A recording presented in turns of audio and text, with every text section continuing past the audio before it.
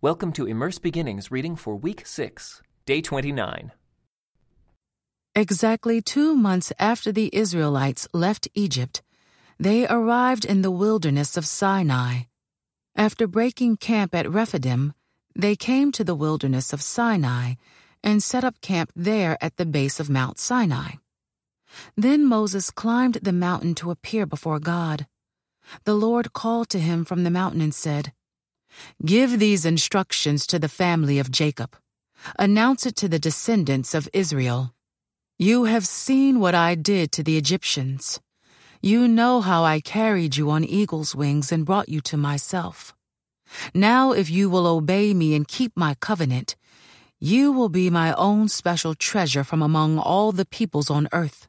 For all the earth belongs to me, and you will be my kingdom of priests, my holy nation.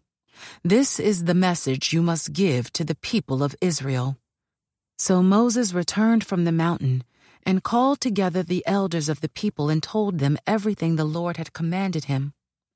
And all the people responded together, "We will do everything the Lord has commanded." So Moses brought the people's answer back to the Lord.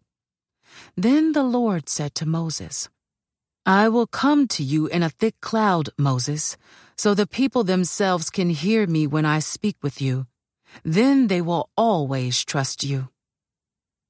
Moses told the Lord what the people had said. Then the Lord told Moses, "Go down and prepare the people for my arrival. Consecrate them today and tomorrow, and have them wash their clothing. Be sure they are ready on the 3rd day, for on that day the Lord will come down on Mount Sinai as all the people watch. Mark off a boundary all around the mountain. Warn the people. Be careful. Do not go up on the mountain or even touch its boundaries. Anyone who touches the mountain will certainly be put to death. No hand may touch the person or animal that crosses the boundary. Instead, stone them or shoot them with arrows. They must be put to death. However, when the ram's horn sounds a long blast, then the people may go up on the mountain." So Moses went down to the people. He consecrated them for worship, and they washed their clothes. He told them, "Get ready for the 3rd day, and until then abstain from having sexual intercourse." On the morning of the 3rd day, thunder roared and lightning flashed, and a dense cloud came down on the mountain. There was a long, loud blast from a ram's horn, and all the people trembled. Moses led them out from the camp to meet with God, and they stood at the foot of the mountain. All of Mount Sinai was covered with smoke, because the Lord had descended on it in the form of fire. The smoke billowed into the sky like smoke from a brick kiln, and the whole mountain shook violently. As the blast of the ram's horn grew louder and louder, Moses spoke, and God thundered his reply. The Lord came down on the top of Mount Sinai and called Moses to the top of the mountain. So Moses climbed the mountain. Then the Lord told Moses, "Go back down and warn the people not to break through the boundaries to see the Lord, or they will die. Even the priests, who regularly come near to the Lord, must purify themselves so that the Lord does not break out and destroy them." "But Lord," Moses protested, "the people cannot come up to Mount Sinai. You already warned us. You told me, mark off a boundary all around the mountain to set it apart as holy." But the Lord said, "Go down and bring Aaron back up with you. In the meantime, do not let the priests or the people break through to approach the Lord, or he will break out and destroy them." So Moses went down to the people and told them what the Lord had said. Then God gave the people all these instructions.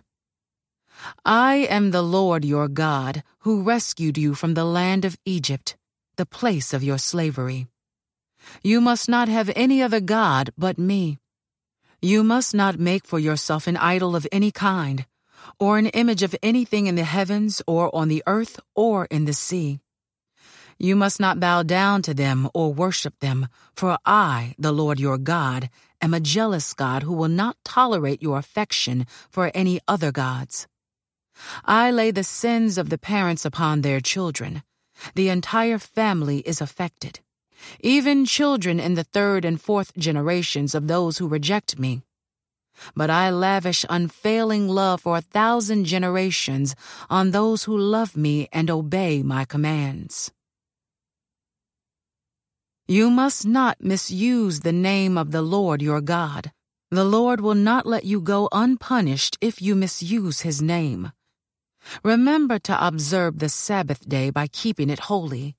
You have 6 days each week for your ordinary work, but the 7th day is a Sabbath day of rest, dedicated to the Lord your God. On that day, no one in your household may do any work. This includes you, your sons and daughters, your male and female servants, your livestock, and any foreigners living among you. For in 6 days the Lord made the heavens, the earth, the sea, and everything in them. But on the 7th day he rested. That is why the Lord blessed the Sabbath day and set it apart as holy.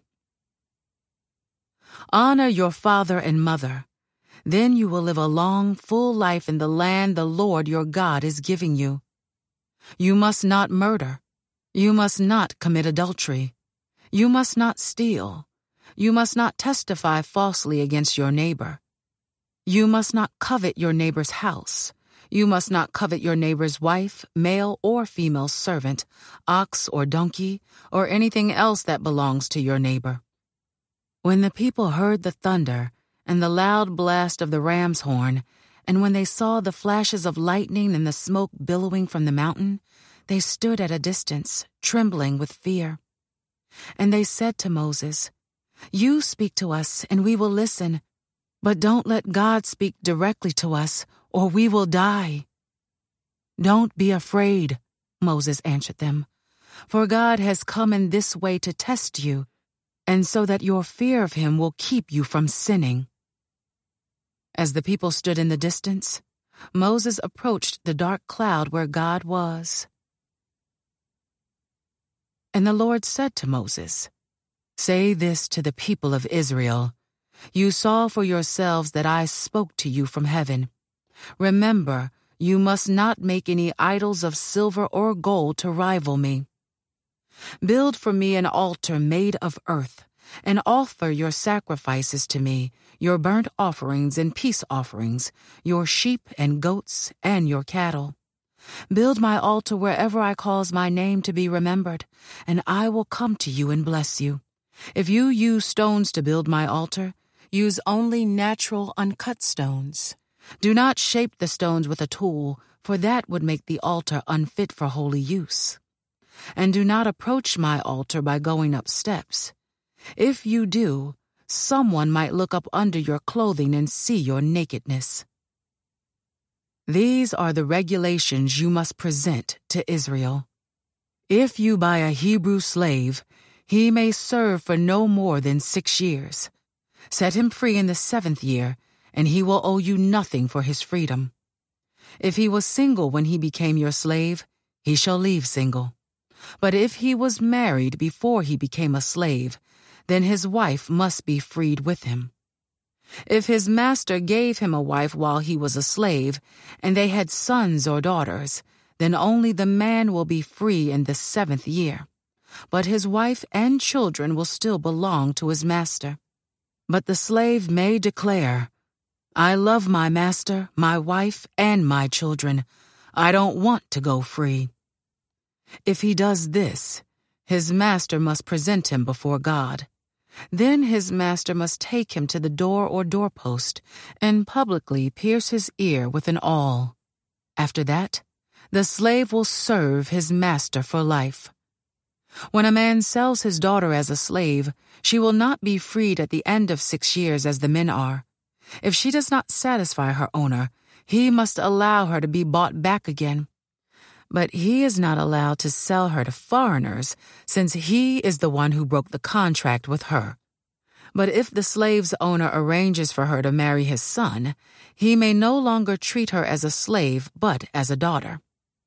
If a man who has married a slave wife takes another wife for himself, he must not neglect the rights of the first wife to food, clothing, and sexual intimacy. If he fails in any of these three obligations, she may leave as a free woman without making any payment. Anyone who assaults and kills another person must be put to death. But if it was simply an accident permitted by God, I will appoint a place of refuge where the slayer can run for safety. However, if someone deliberately kills another person, then the slayer must be dragged even from my altar and be put to death. Anyone who strikes father or mother must be put to death. Kidnappers must be put to death, whether they are caught in possession of their victims or have already sold them as slaves. Anyone who dishonors father or mother must be put to death.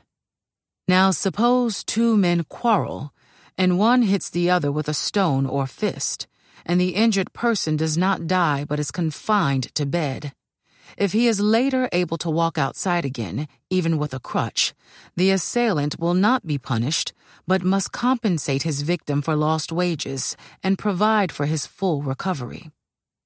If a man beats his male or female slave with a club and the slave dies as a result, the owner must be punished. But if the slave recovers within a day or two, then the owner shall not be punished, since the slave is his property. Now suppose two men are fighting, and in the process they accidentally strike a pregnant woman so she gives birth prematurely. If no further injury results, the man who struck the woman must pay the amount of compensation the woman's husband demands and the judges approve. But if there is further injury, the punishment must match the injury. A life for a life, an eye for an eye, a tooth for a tooth, a hand for a hand, a foot for a foot, a burn for a burn, a wound for a wound, a bruise for a bruise. If a man hits his male or female slave in the eye, and the eye is blinded, he must let the slave go free to compensate for the eye.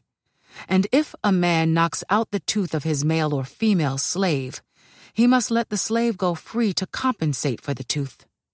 If an ox gores a man or woman to death, the ox must be stoned and its flesh may not be eaten. In such a case, however, the owner will not be held liable. But suppose the ox had a reputation for goring, and the owner had been informed but failed to keep it under control.